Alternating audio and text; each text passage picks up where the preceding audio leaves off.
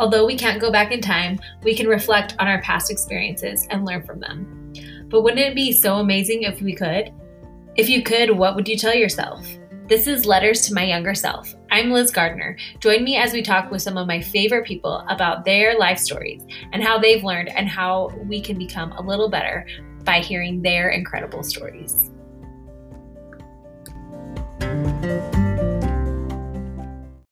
Your life may not be how you dreamed it would be when you were a teenager, but it will be a happy one. You will find love, happiness, joy, and sustainment. You may not meet the man of your dreams, have a family, or even see your children grow up, but you will have people who love you, care for you, and whom you need, and who need you. Plus, you will find the greatest message to be had, for you will be a Latter-day Saint. Today on the podcast, I have Annetta Hector. She's an incredible lady. I first met her. We attend the same church here in Dallas, and back when my oldest, Hayden, was just a baby, I used to go and visit her, and she was kind of stuck in her home because of her disability. As a child, she had polio, and so when I met her, she had no function of her legs, and I just remember feeling like she was so positive and so happy, and I couldn't believe the attitude she had when I looked at the things that she had been through.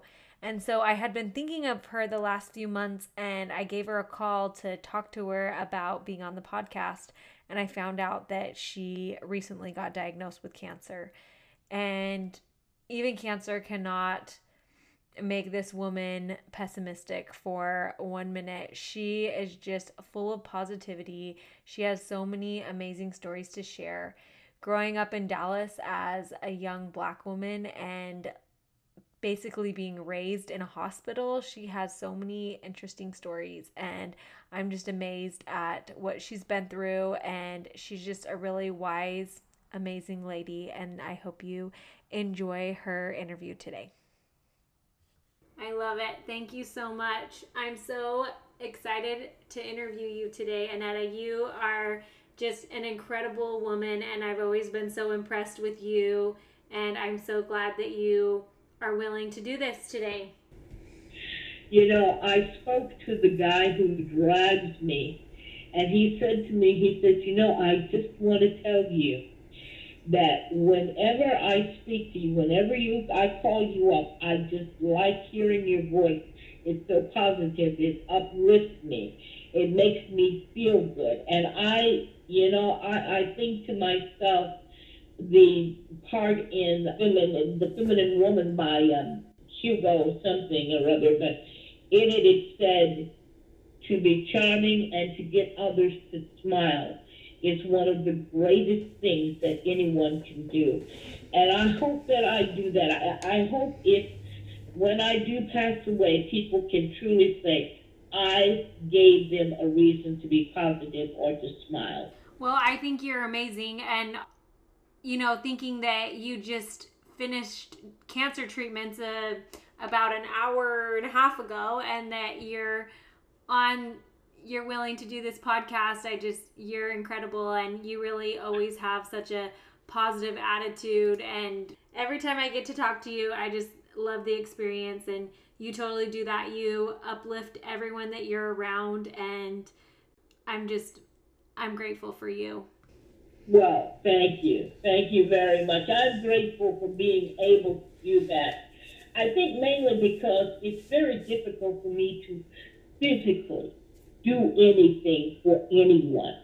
It's very difficult for me to, say, for instance, babysit or help somebody clean their house or do anything that could, physically relieve pressures that they have. So I'm glad that I'm able to mentally at least make others feel good and uplift them and help them in ways that might not be so measurably so if a physical presence was there, but it's still an able-bodied response into helping you to be positive. Because I know I am handicapped. I do know that. I feel as if I can do anything as long as I do have help around me. And I feel like other people can benefit from my life as I've benefited from other people's lives. I mean, it's not just me giving to others. Others have given to me, so I'm able to give that back, and I'm happy about that. I love that. And honestly, that's one of the main messages of this podcast is that, we all go through experiences, and those experiences help us to be stronger, but they also have the ability to strengthen others. And by hearing other people's stories and hearing about what they've been through, it gives us the courage to be able to do the same and to also step up when we're having a hard situation in our lives, that we can really rise to the occasion. And I feel like stories are the best motivator to be able to do that, by hearing other people's inspirational stories. I want to get into that and hear more about your story, but first I want to know, where did you grow up, and tell us a little bit about your childhood. I grew up here in Dallas, Texas, where I was born. I was born at Parkland Hospital, the new one, not the old one. And I was born in 1957 on January 21st. I think I've lived in a time that there was a lot of transitions going on.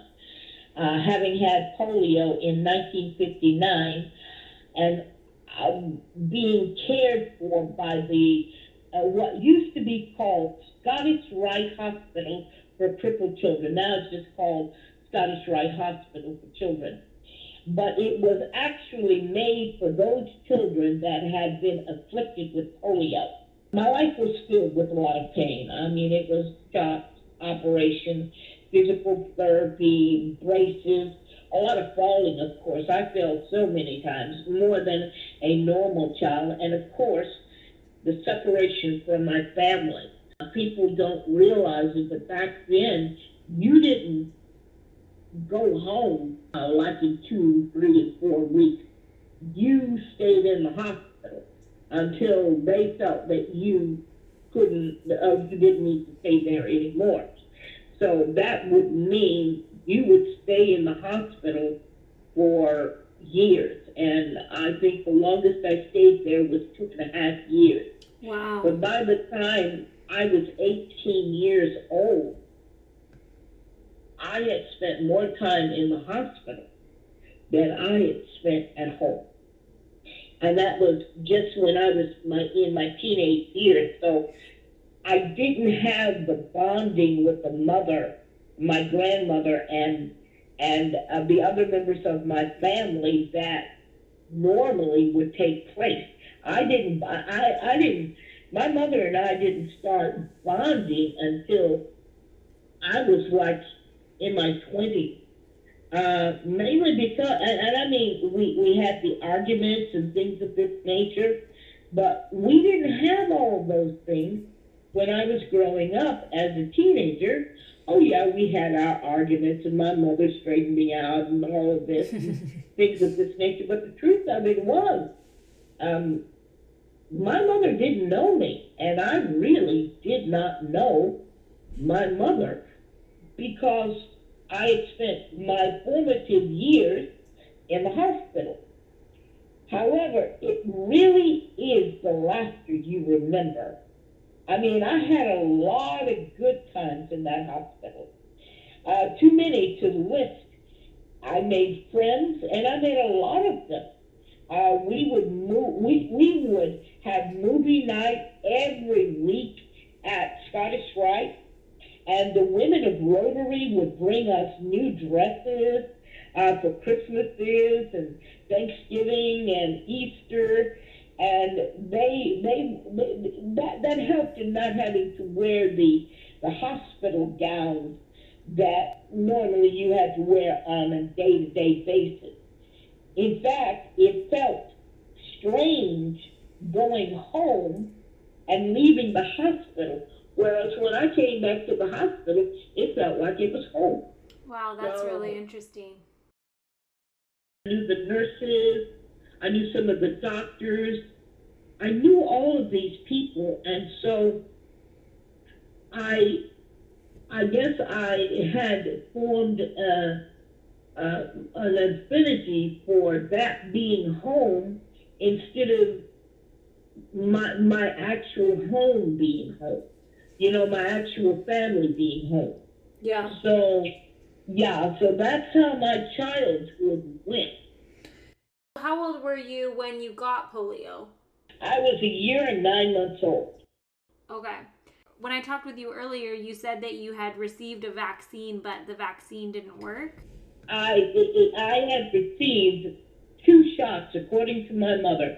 The first and the second shots from the vaccine, from the South vaccine, you were supposed to get 3. And when they got ready to give me the third one, it wasn't when they got ready to give me the third one.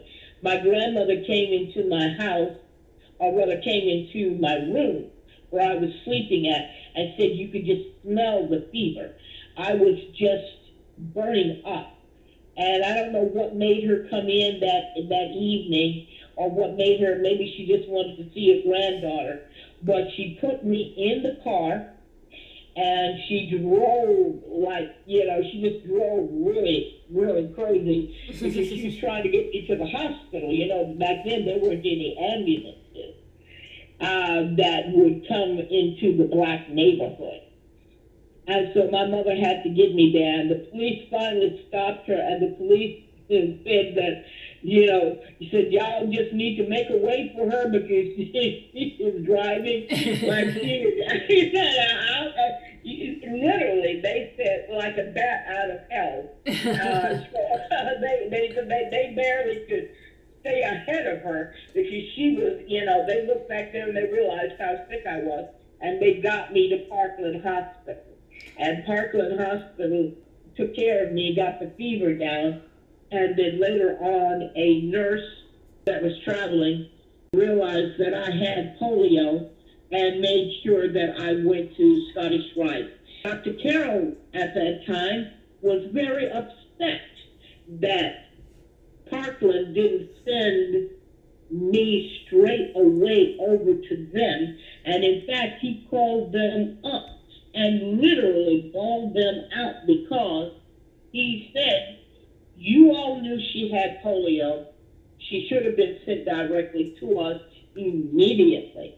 Because about 6 months passed before a traveling nurse that was going from house to house, because polio was a bad thing. People were dying from it. Yeah. I didn't know people could die from it. I just thought you got crippled from it. But no, my grandmother said no. It was so fearful that people were keeping the kids in the house.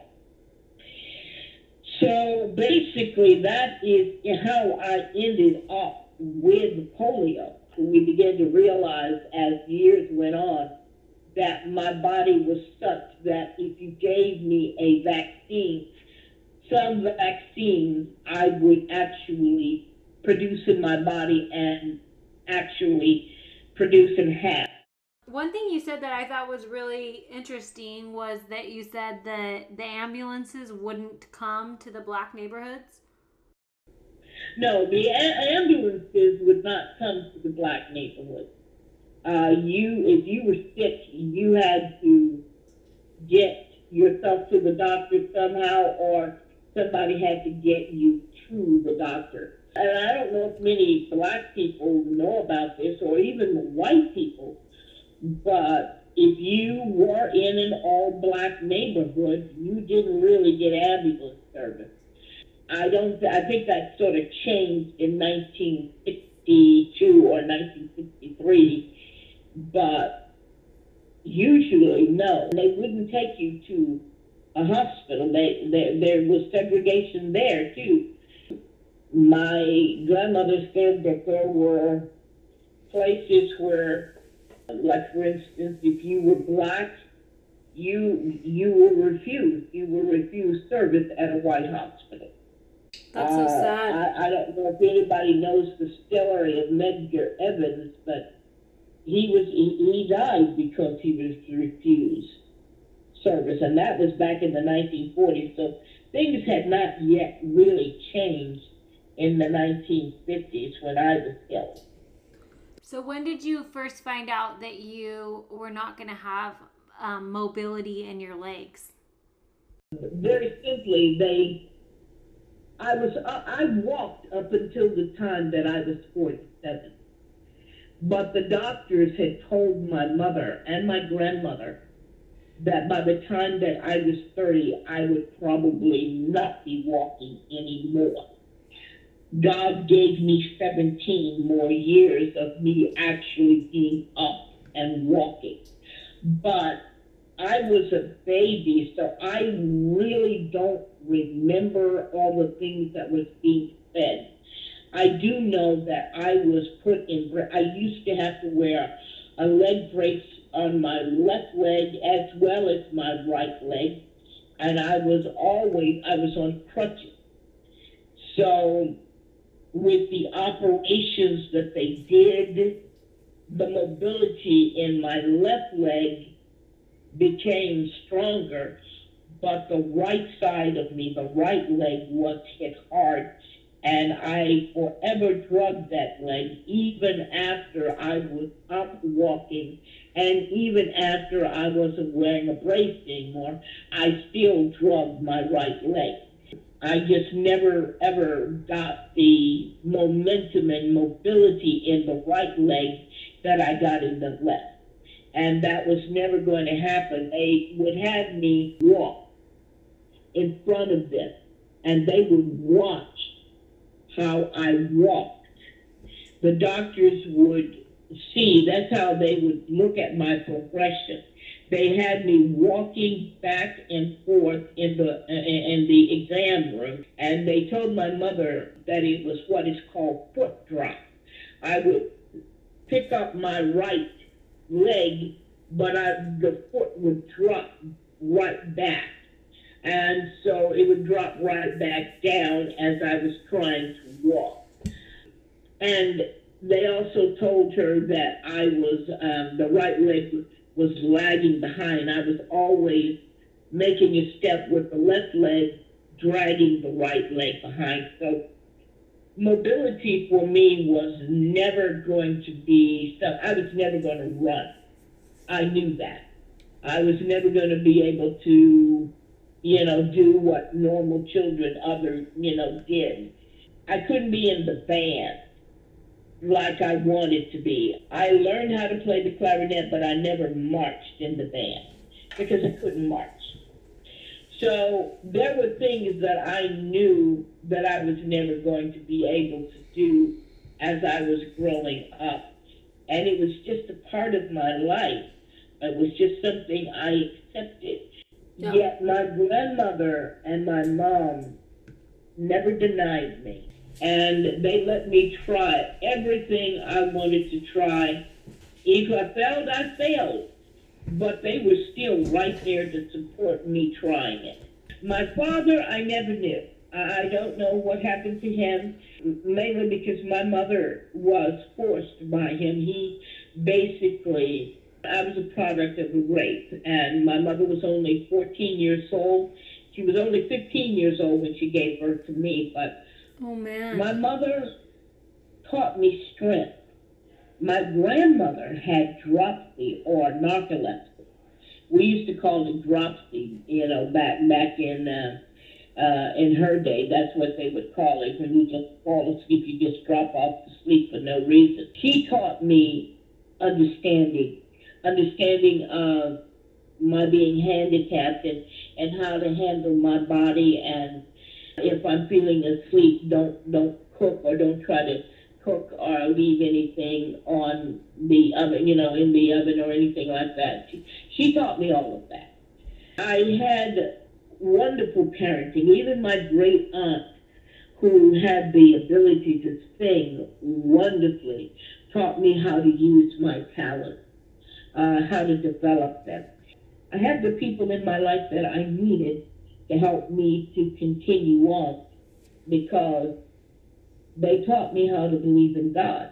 Even if they didn't always follow it themselves, they taught me, and I began to understand that there is a God or that there was a Jesus Christ, but I didn't know who or what he was, or what they were, or even what the concept was. Well, it sounds like you had great role models who taught you lots of amazing things. Do you mind sharing with us a little bit about how you felt growing up as a young Black woman? I really couldn't identify with my Black brothers and sisters as much when I was growing up, mainly because my life was shaped by white people, doctors, nurses, physical therapists, psychiatrists that would talk to you about how to live in the world normally and you being a handicapped person, even teachers inside the hospital system. I knew I was Black, but I felt more at ease with white people, and I felt ill at ease with my own people, mainly because I hadn't been around them a lot. But I had, like I said, a wise and loving grandmother who understood and helped me to see what it was that I am, because my mother was very young. I mean, let's face it, my mother's only 15 years older than I am. And she really didn't understand how come I did not identify with being Black.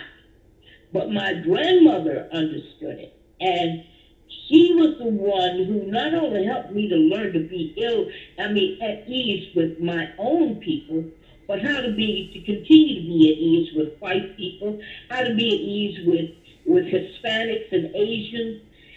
My grandmother was just a wise woman and realized that because I was so young, she once told me, you don't understand us. You don't even understand your family because you've not been with us. But don't worry, as you spend more time with us, you will come to love us the way we have loved you. And she was very correct in that. So I didn't, it's not that I wasn't discriminated against. I didn't have the same training or the same treatment that many of my other brothers and sisters had. What do you remember about Martin Luther King, and tell us about how you felt when he died? Is I was sitting in front of the television set watching a West when Walter Cronkite broke in with a special news. It was one of the times that I was at home from the hospital, and I was with my grandmother at the time because my mother was working. I saw her break into tears. Now, you need to know that at 11 years old, I had spent, like I said, more time in the hospital. At this time, about 6 years now of my life was spent in the hospital at 11 than I had at home. So I didn't really understand the depth because I really wasn't affected by discrimination as much due to the fact that I was always sick. Yet I knew something bad had happened. I mean, I knew it. As my grandmother broke down in tears, I knew who he was. I knew what he was doing, but I didn't know quite why he was doing it. I didn't learn about his importance until I was in junior high. And then I began to learn and understand exactly what Martin Luther King and others were doing in fighting for the rights that we as Black people were being denied simply because of the color of our skin. But I didn't myself right off the bat process the death of Martin Luther King, mainly because, like I said, I just didn't understand what all the fights and the warring was about. Yeah. Because, I was sheltered. I'm not gonna lie. I was really sheltered. What did you see after the civil rights movement? What did you see how it affected your life? I was affected more by the ADA than by the first civil rights movement. I attended from 6 to 11 H.S. Thompson. Now, what H.S. Thompson had was they had two classrooms, one for the lower kids and one for the kids in a higher grade. And this was for handicapped children. They also had a playroom. They had an area where we could rest in our beds. We had to take daily naps. And they had a dining area where we could go and eat. But all of this was away from other children. We never actually went out and played with the other kids. We never got that opportunity to do that at H.S. Thompson. We played in our playroom with each other. We were separated. And I didn't understand that separation. I didn't understand why couldn't we go out and play with the other kids? Why were we so separated at home? I mean, at school, when at home we could play with whomever it was we wanted to play with.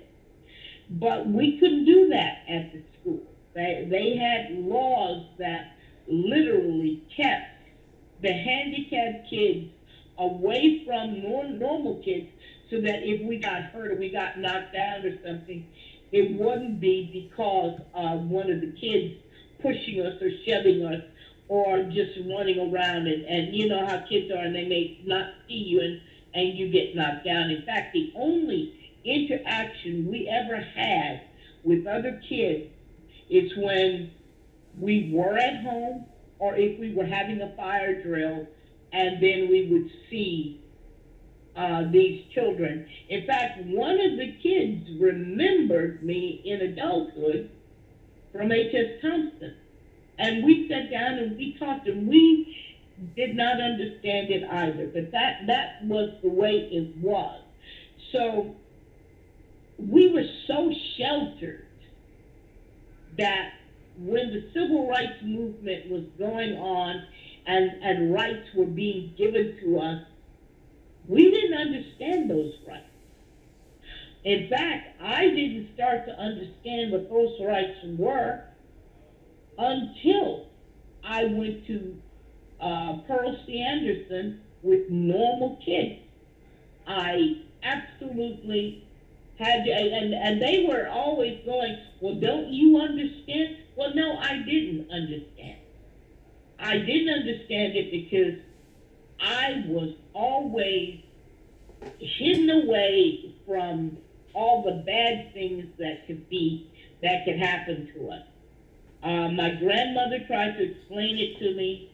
My mom tried to explain it to me. But when we got into the hospital, they never explained these things to us. They just basically took care of us.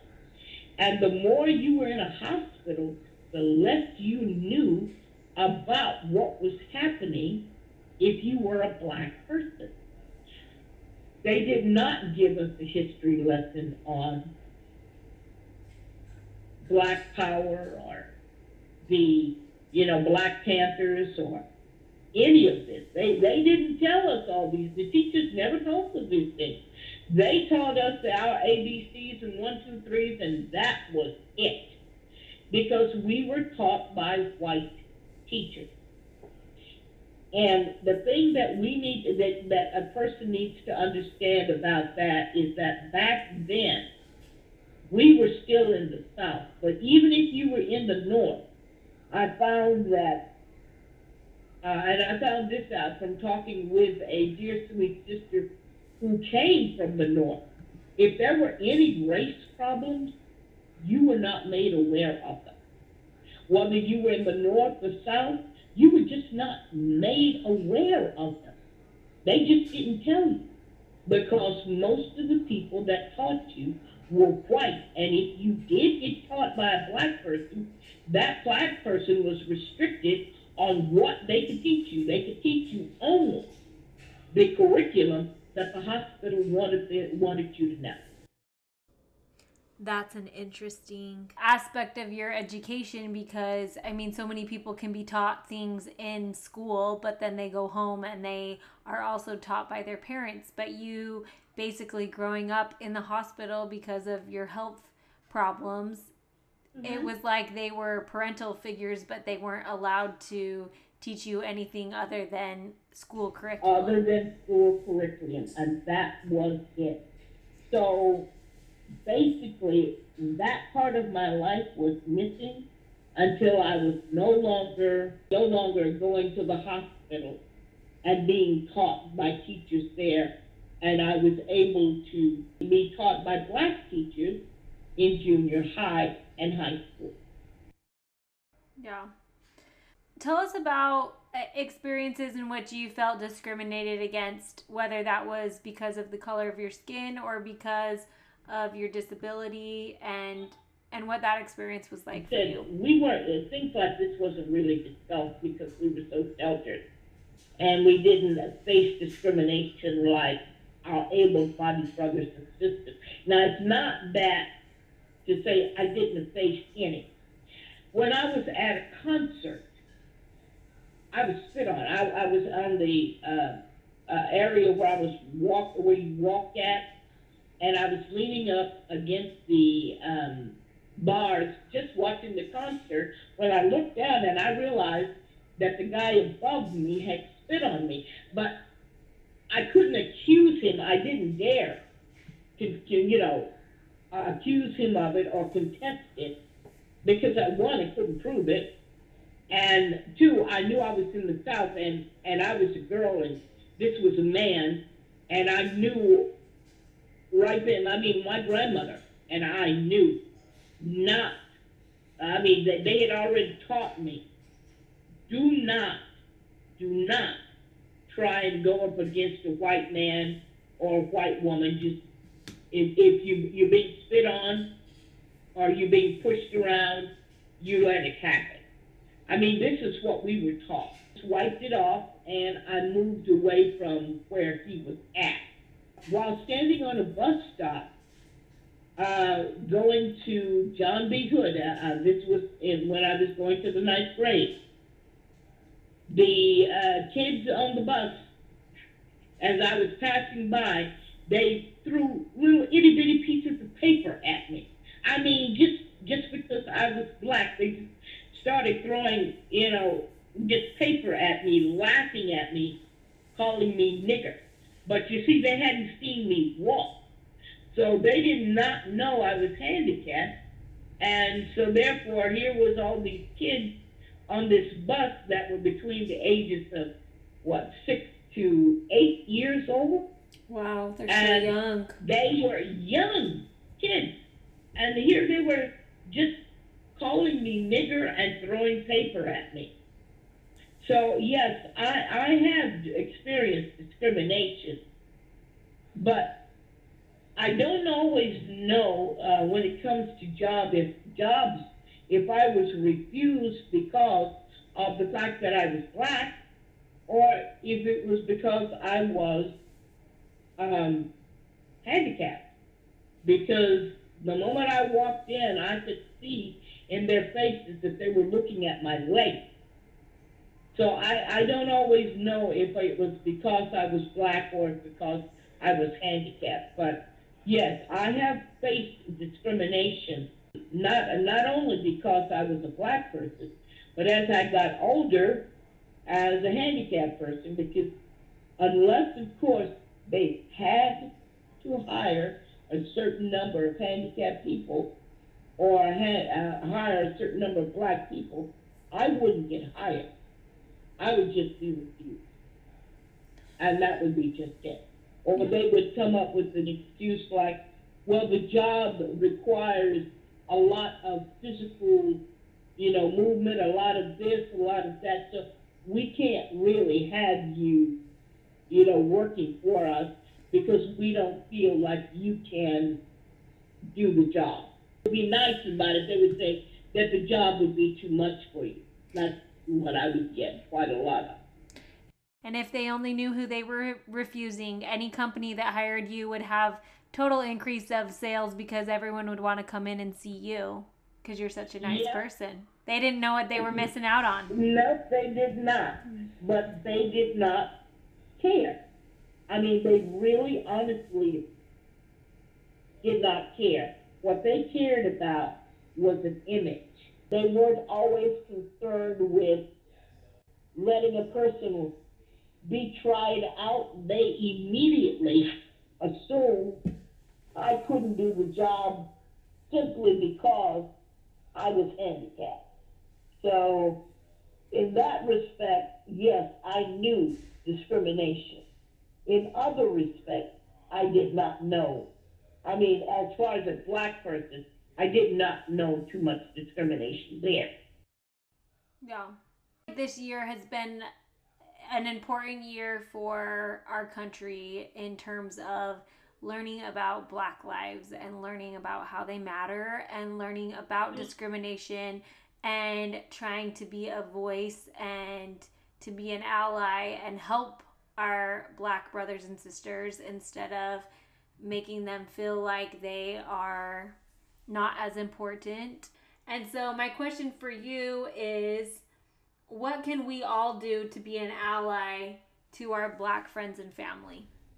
When you treat them as you would a member of your own race. If they're right, support them. But if they're wrong, correct them. Because remember, you don't correct that you don't love. And that's something that we all need to understand. Do not be afraid of, their color or be sensitive to what's happening around now if they're in the wrong. They too need to be led and sometimes put on the right track. The only other thing I can say is, yes, you should be understanding of the plight that is happening now. I mean, our Black, our Hispanics, our Asian, our Native Americans, these people are having a hard time, and it is because of their differences. People are afraid of that. That's different, and it hasn't really changed. But if you support them, love them, let them know you do not share the same views of the world. You are their friend simply because it's their personality, their personage, not because of their color, not because of their differences, just because of them. Now, if you can do that, then you've made it halfway, because that's really all that we really need. Yeah. We need the same love and respect that everyone else does, and that's it. I like that. And I like how you said that it's okay to correct someone because you might feel like, oh, I can't say my opinion about this because of the color of their skin, but being able to just really treat them just like you would any other friend. While you were telling your story, I was thinking of, but I remember specifically when I was in elementary school, I was reading these books. They were the American Girl doll books. And I remember reading the story about Addie. She was the little black girl. Mm-hmm. And I remember just crying and looking at my mom and saying, why would they treat her like this? And I just remember feeling so heartbroken that anyone would treat someone so poorly because of the color of their skin. And I feel like, as you were talking about the discrimination that you have felt, and I think a lot of times, people can say, I would never spit on someone or I would never throw paper on them. But I also think that we can take a step further and say, let me hear your story. Let me hear what you've been through and how I can help be a support to you. We need to take a step further than just avoiding causing harm. Yes. The thing about that is that you're quite right. We think that just because we accept that they're in the world and we would never do anything like that, we think well, we're above everyone else, but the thing of it is that you're not really above them. You're just doing what you think is right. But getting to know a black person, a Native American, an Asian, a Muslim, getting to know these people and what they think and what they've gone through gives you the opportunity to do just that old Indian saying, walk a mile in my shoes, or as it used to be said, walk a mile in my moccasins. If you understand that these people are suffering and why they're suffering, then you will be more to having the mind of Christ and wanting to help your brothers and sisters. Even if you can't do anything but pray for them, you're still going to take out that time to do that because you have understood their fears, their likes, their dislikes, their hurts, and what really has caused them pain. Yeah. My sister, she married a guy, his name's Quan, and he's black. I remember talking to my sister, and she was telling me one day they were driving down the street, and somebody started honking. They couldn't figure it out, and the person was just yelling really awful things to him. And my sister was so upset. And, I obviously it upset my brother in law, but you meet him and he is the nicest person that you can ever imagine, would not hurt a fly. But the fact that there are people that would seek him out on the freeway to show such hate, and not saying that everyone is at that level, but I think that we need to be understanding what our black brothers and sisters go through. And even if you're not causing that harm, that there are programs and there are things to be able to help them.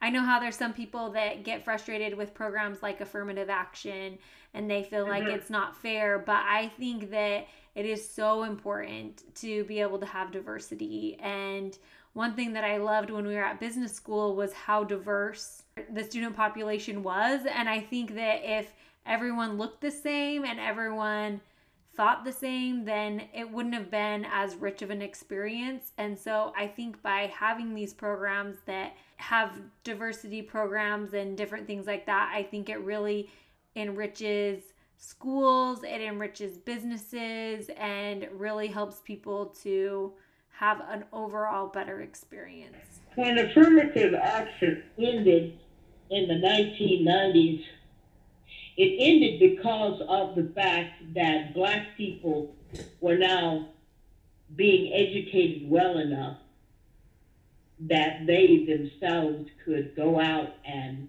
achieve. But when affirmative action first started, it started because of the fact that black people were not being hired, qualified black people were not being hired. They were not being given the opportunity and the chance. And I know that this stopped a lot of qualified white people from, getting a good job and the things of this nature. But you got to understand it from this point of view. After the civil rights movement happened, we were still segregated. We were still equal but separate. And I remember being bused. Now, most people don't even know what this is, but in my 9th year, I was not going to Pearl C. Anderson. I went to John B. Hood, a white school that flew a Confederate flag. Wow.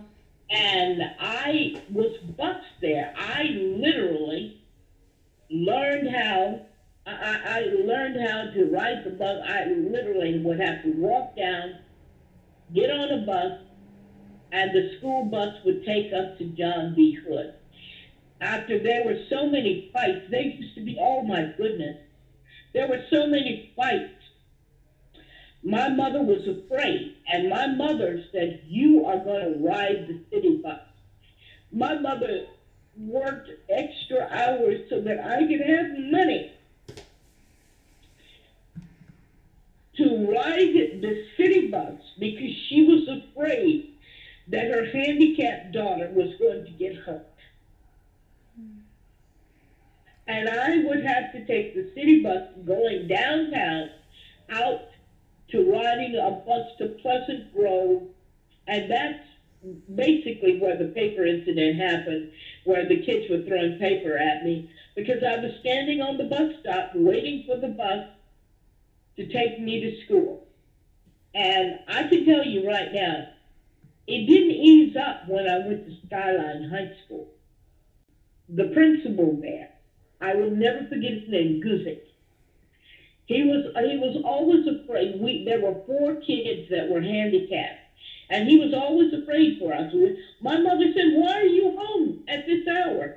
Because my mother had gotten home. She was getting ready to, fix me dinner, and she did not realize I had been sent home because the principal knew that there was going to be a fight at school and was afraid that the people that would get hurt would be the handicapped people. Oh my goodness. And that happened. We were sent home 3 times in the times that I was there. There were fights. I mean, I watched a beautiful sister that I knew, who was a friend of mine, just get jumped by some black people and beat up. I mean, they just jumped her. I was so frightened. I never got to say, that's not something I would have done. I never saw her again because her folks took her out of school and made sure she went to a private school. Wow. It was just horrendous. There was this joke on this comic. I will never forget this comic strip. And it was these kids running from school as things are being thrown at them and names are being called. You could see them, the little, bubble with people calling them names and throwing things at them. And the kid, the little black kid going, "I'm just waiting to see how my folks tell me again how hard it was for them at school." And it was funny at the time, but it was also the truth.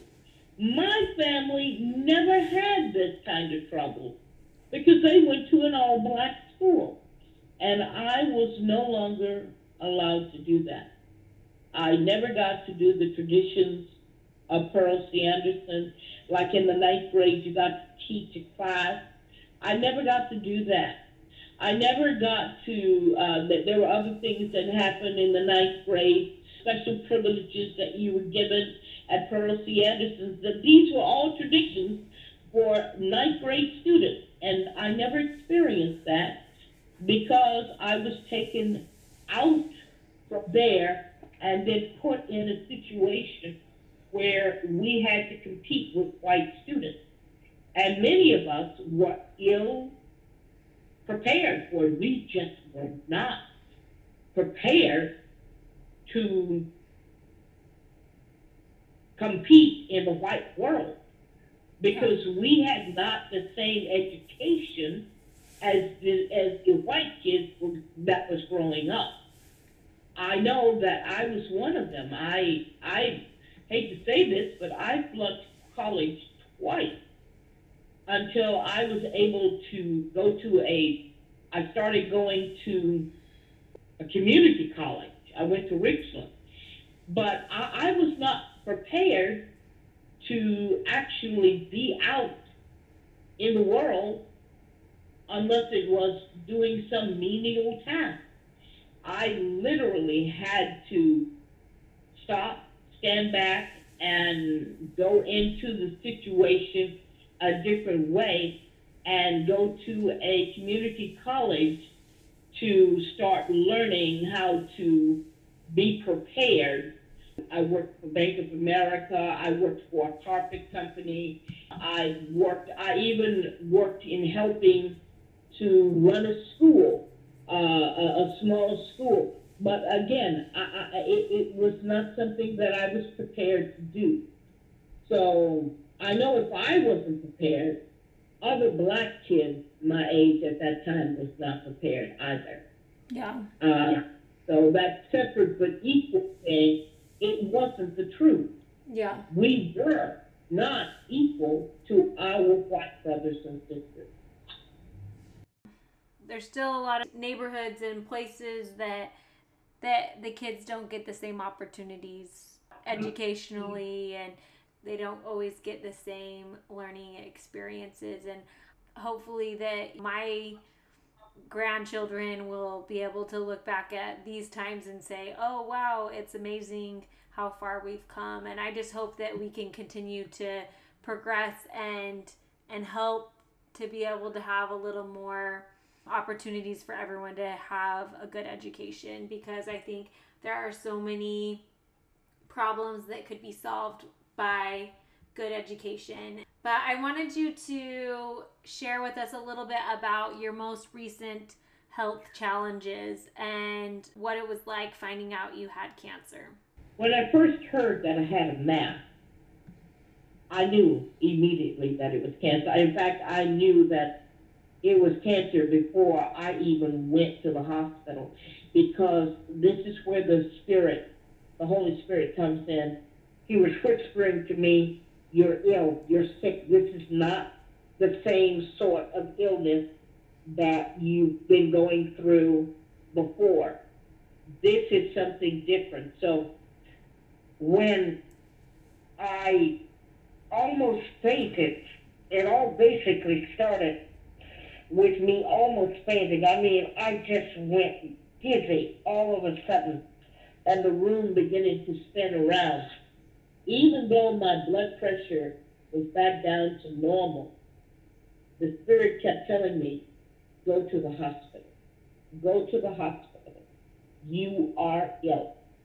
And I'm glad that I did listen to the Spirit, because when I got there wasn't any fear, but it was the realization that I was ill again, that I was sick, and that I was going to have to start going through treatments.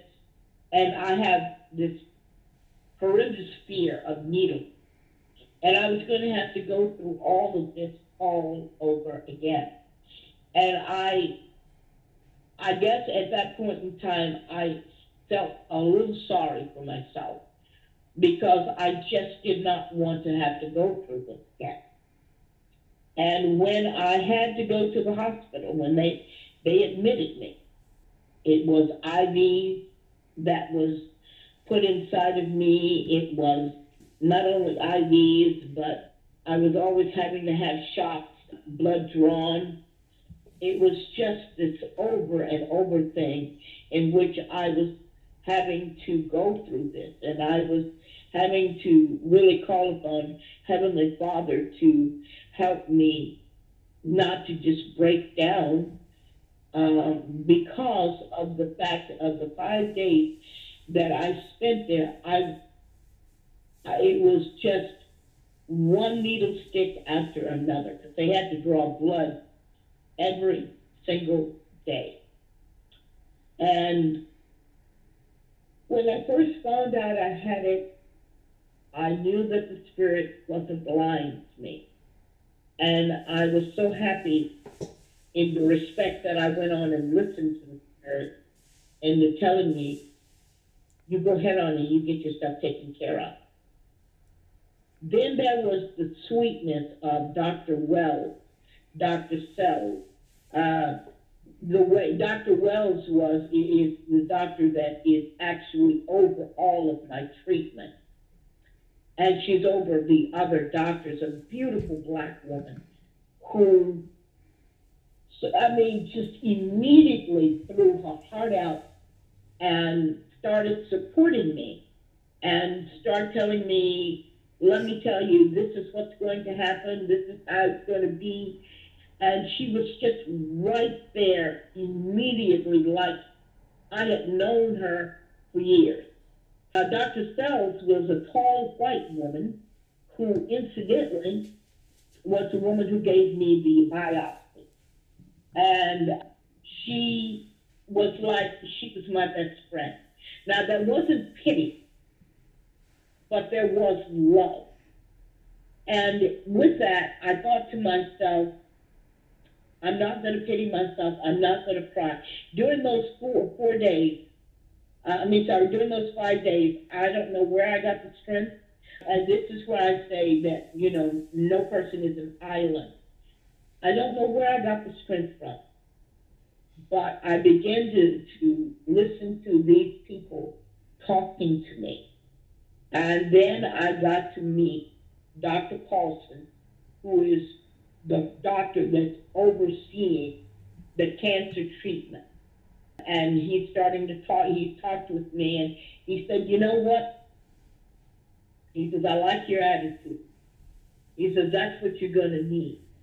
He let me know that he was going to do everything he could to fight this cancer, and he wanted me to do everything that I could to fight as well, and not have a consonance of being down and being out and being defeated.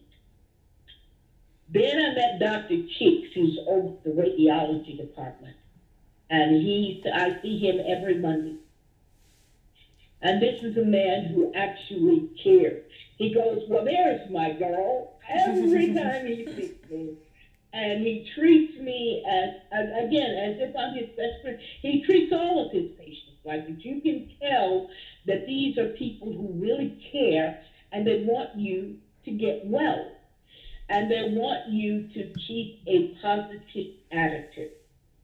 And so, yes, when it first hits you, there is, even though there wasn't fear in me, and I do believe it's just because of the Holy Spirit, the Holy Ghost being with me, having that with me to comfort me and let me know God, he immediately let me know that God is with me. When I got home, the Holy Spirit whispered against me, call the bishop, let the bishop know that you have cancer and that you need a blessing. And that's what I did. That's exactly what I did. I let him know that I needed an old blessing before I started my treatment. And when I came home, I'm not going to lie, my brother looked at my arm. My brother said, boy, they beat you up bad, didn't it? Because I had bruises from the IVs that I had in my arms. I had 2 IVs, one on one side, one on the other. And of course, I laughed about it. But Dan said, you know what? I'm going to move in. I'm not leaving you here. And we're going to fight this together. I mean, immediately he was in there. Yeah, I'm not going to let you go down. I'm not ready to lose you. We're not going to feel bad about this. And I'm going to tell you something that really, really, really made me feel good. Because not one time has he let me feel sorry for myself. And the thing about this situation that really, really helped me is that when I got there, they told me that I had a 40 to 50% chance of getting rid of this and it not coming back. And this is what the course that they were going to take. I'm telling you, it just made me feel, it empowered me rather than took away. And I got to thinking, Annetta, you went through all of this with polio. You are not going to feel sorry for yourself, because if you start doing that, you start dwelling on it, all it's going to do is make it come true. You're going to go the opposite direction. Your direction is going to be, you're going to be healed. And I tell you, when I started to take that direction, and started to just leave it up into my Heavenly Father's hands as to what is going to be my fate. I stopped being so fearful of, because you're afraid you're going to die. I mean, you hear the cancer word. Even if you're not afraid of what is there, you're still afraid of death. And I stopped being afraid of that. And I started going, if you've got to take a shot, you're going to buck up and you're going to take that shot and you're going to be happy about it. Whatever they've got to do to get you well, you're going to go through with it. And since I've had that idea, I've met so many people that are positive rather than detrimental. Even those people that I meet that are sick, they are to themselves fatigued. They are to themselves. They have sleepless nights. They go through the same thing I go through. But they keep a positive attitude. And I guess that's what's been doing it with me. Keep that positive attitude. Know that God is in your corner. Know that Jesus died for your sins. And know that even if things do take a turn for the worse, Heavenly Father is still going to be there with you no matter what. And so that's the way I look at it. Well, I love your faith. I think it's so amazing. And I think what you were saying is so beautiful. We don't really have control over our lives. Things happen to us. And in your case, polio and cancer and discrimination and all these things happen. Like you didn't get to pick those things, but the things you have control over, your attitude, your positivity, your faith, your love for people around you, and just even hearing you talk about your doctors and how much you love them, and I think says a lot about you too, because you're easy to love. From the first minute that I met you, you were easy to talk to, and you just radiate positivity. And really, you haven't had an easy life. You've had a lot of challenges, and I think it would be really easy for you to sit and feel sorry for yourself. But I think you have used this gift of positivity to be a light to the world, and you've shared it with so many people around you. And I loved what you said at the beginning, that physically you haven't been able to serve people in terms of scrubbing their floors or watching their babies, but mentally you've been able to help people.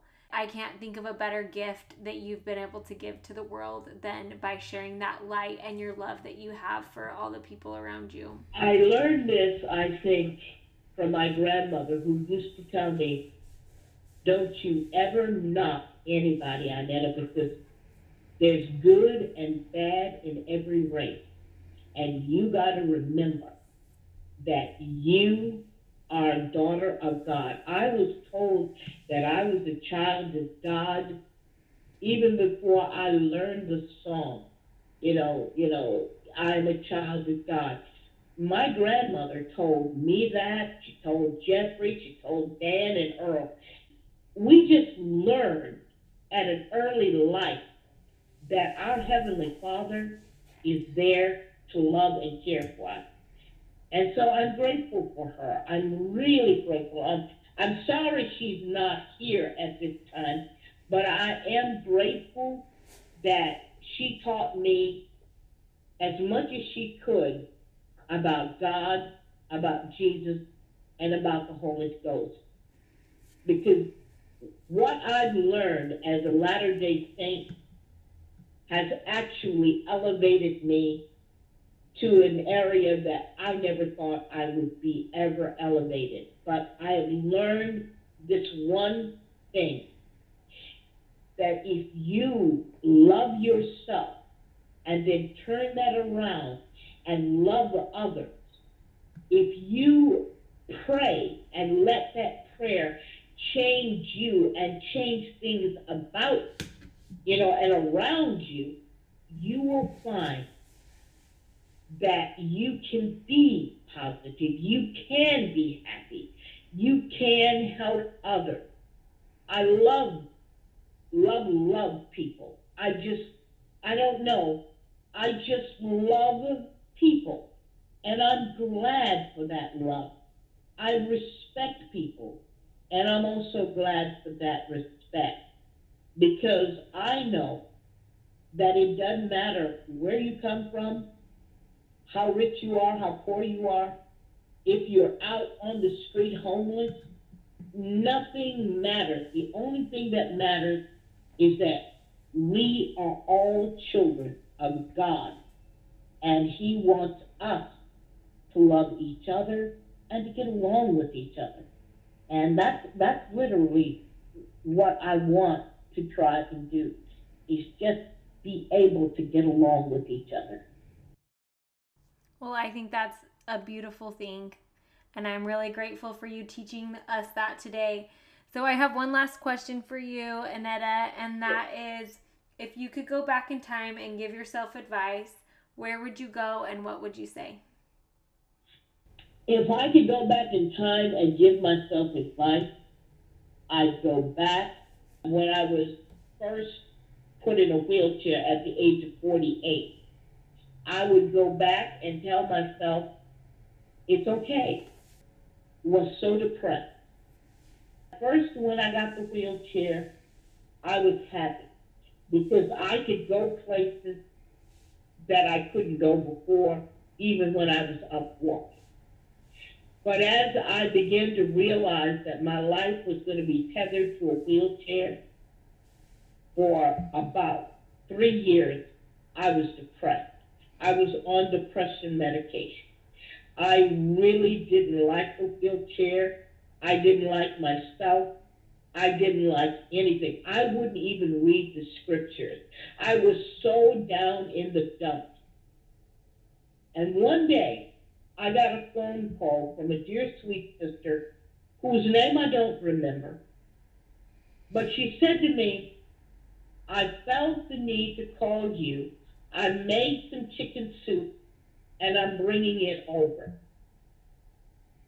Out of the blue, after 3 years of just me dragging around, me feeling sorry for myself, this dear sweet lady comes over, brings some chicken soup, sits down and talks to me like we're old friends, and the next thing I knew is she's telling me scriptures and things of this nature, and telling me, well, I should come on back to church and things of this nature.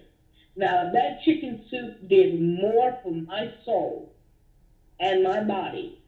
It got me to reading the scriptures again, thanking Heavenly Father. I started praying. I started praying that day, and little by little, my spirit began to once again align with the Holy Ghost, and I began to pull myself out of the funk that I was in.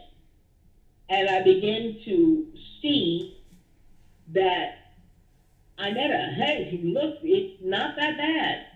You know, yes, you're going to be in a wheelchair, but there isn't, you know, that you walked for 17 years. This is what I'm saying. God, my family expected for me to go down when I was 30. So did I. But I walked for 17 years. So I would go back to that time when I was feeling depressed, and I would say, you don't need this. What you need to do is to come on out and get out, meet people, go to church. Do not feel bad, because it's your body that has been afflicted, but not your spirit. And that is the one thing I carry with me. And that's one thing I want to leave with you. No matter what afflictions you have physically, it's your body that's being afflicted, but it does not have to be your spirit. Your spirit can rise above all of the physical symptoms, and it is that you really need to concentrate on. Learning about the scriptures, learning about people, do everything you can to bring comfort to others. And in that, doing that, you will bring comfort to yourself. What a beautiful message that you've shared with us today. Well, I just want to thank you so much for doing this interview. I really enjoyed our chat today, and you definitely brought a smile to my face the whole time, because I just think you are incredible and you're such an inspiration to us all. Oh, well, thank you. You know what? I'm happy that you enabled me to bring this message to the world, because I want others to understand more than anything that love is not just a word. You need to act upon it. You need to follow through with it. So I'm grateful that you gave me this opportunity to speak. And don't be a stranger now. You can call up anytime, even if you just want to talk. I would like that. Well, I'll definitely do that.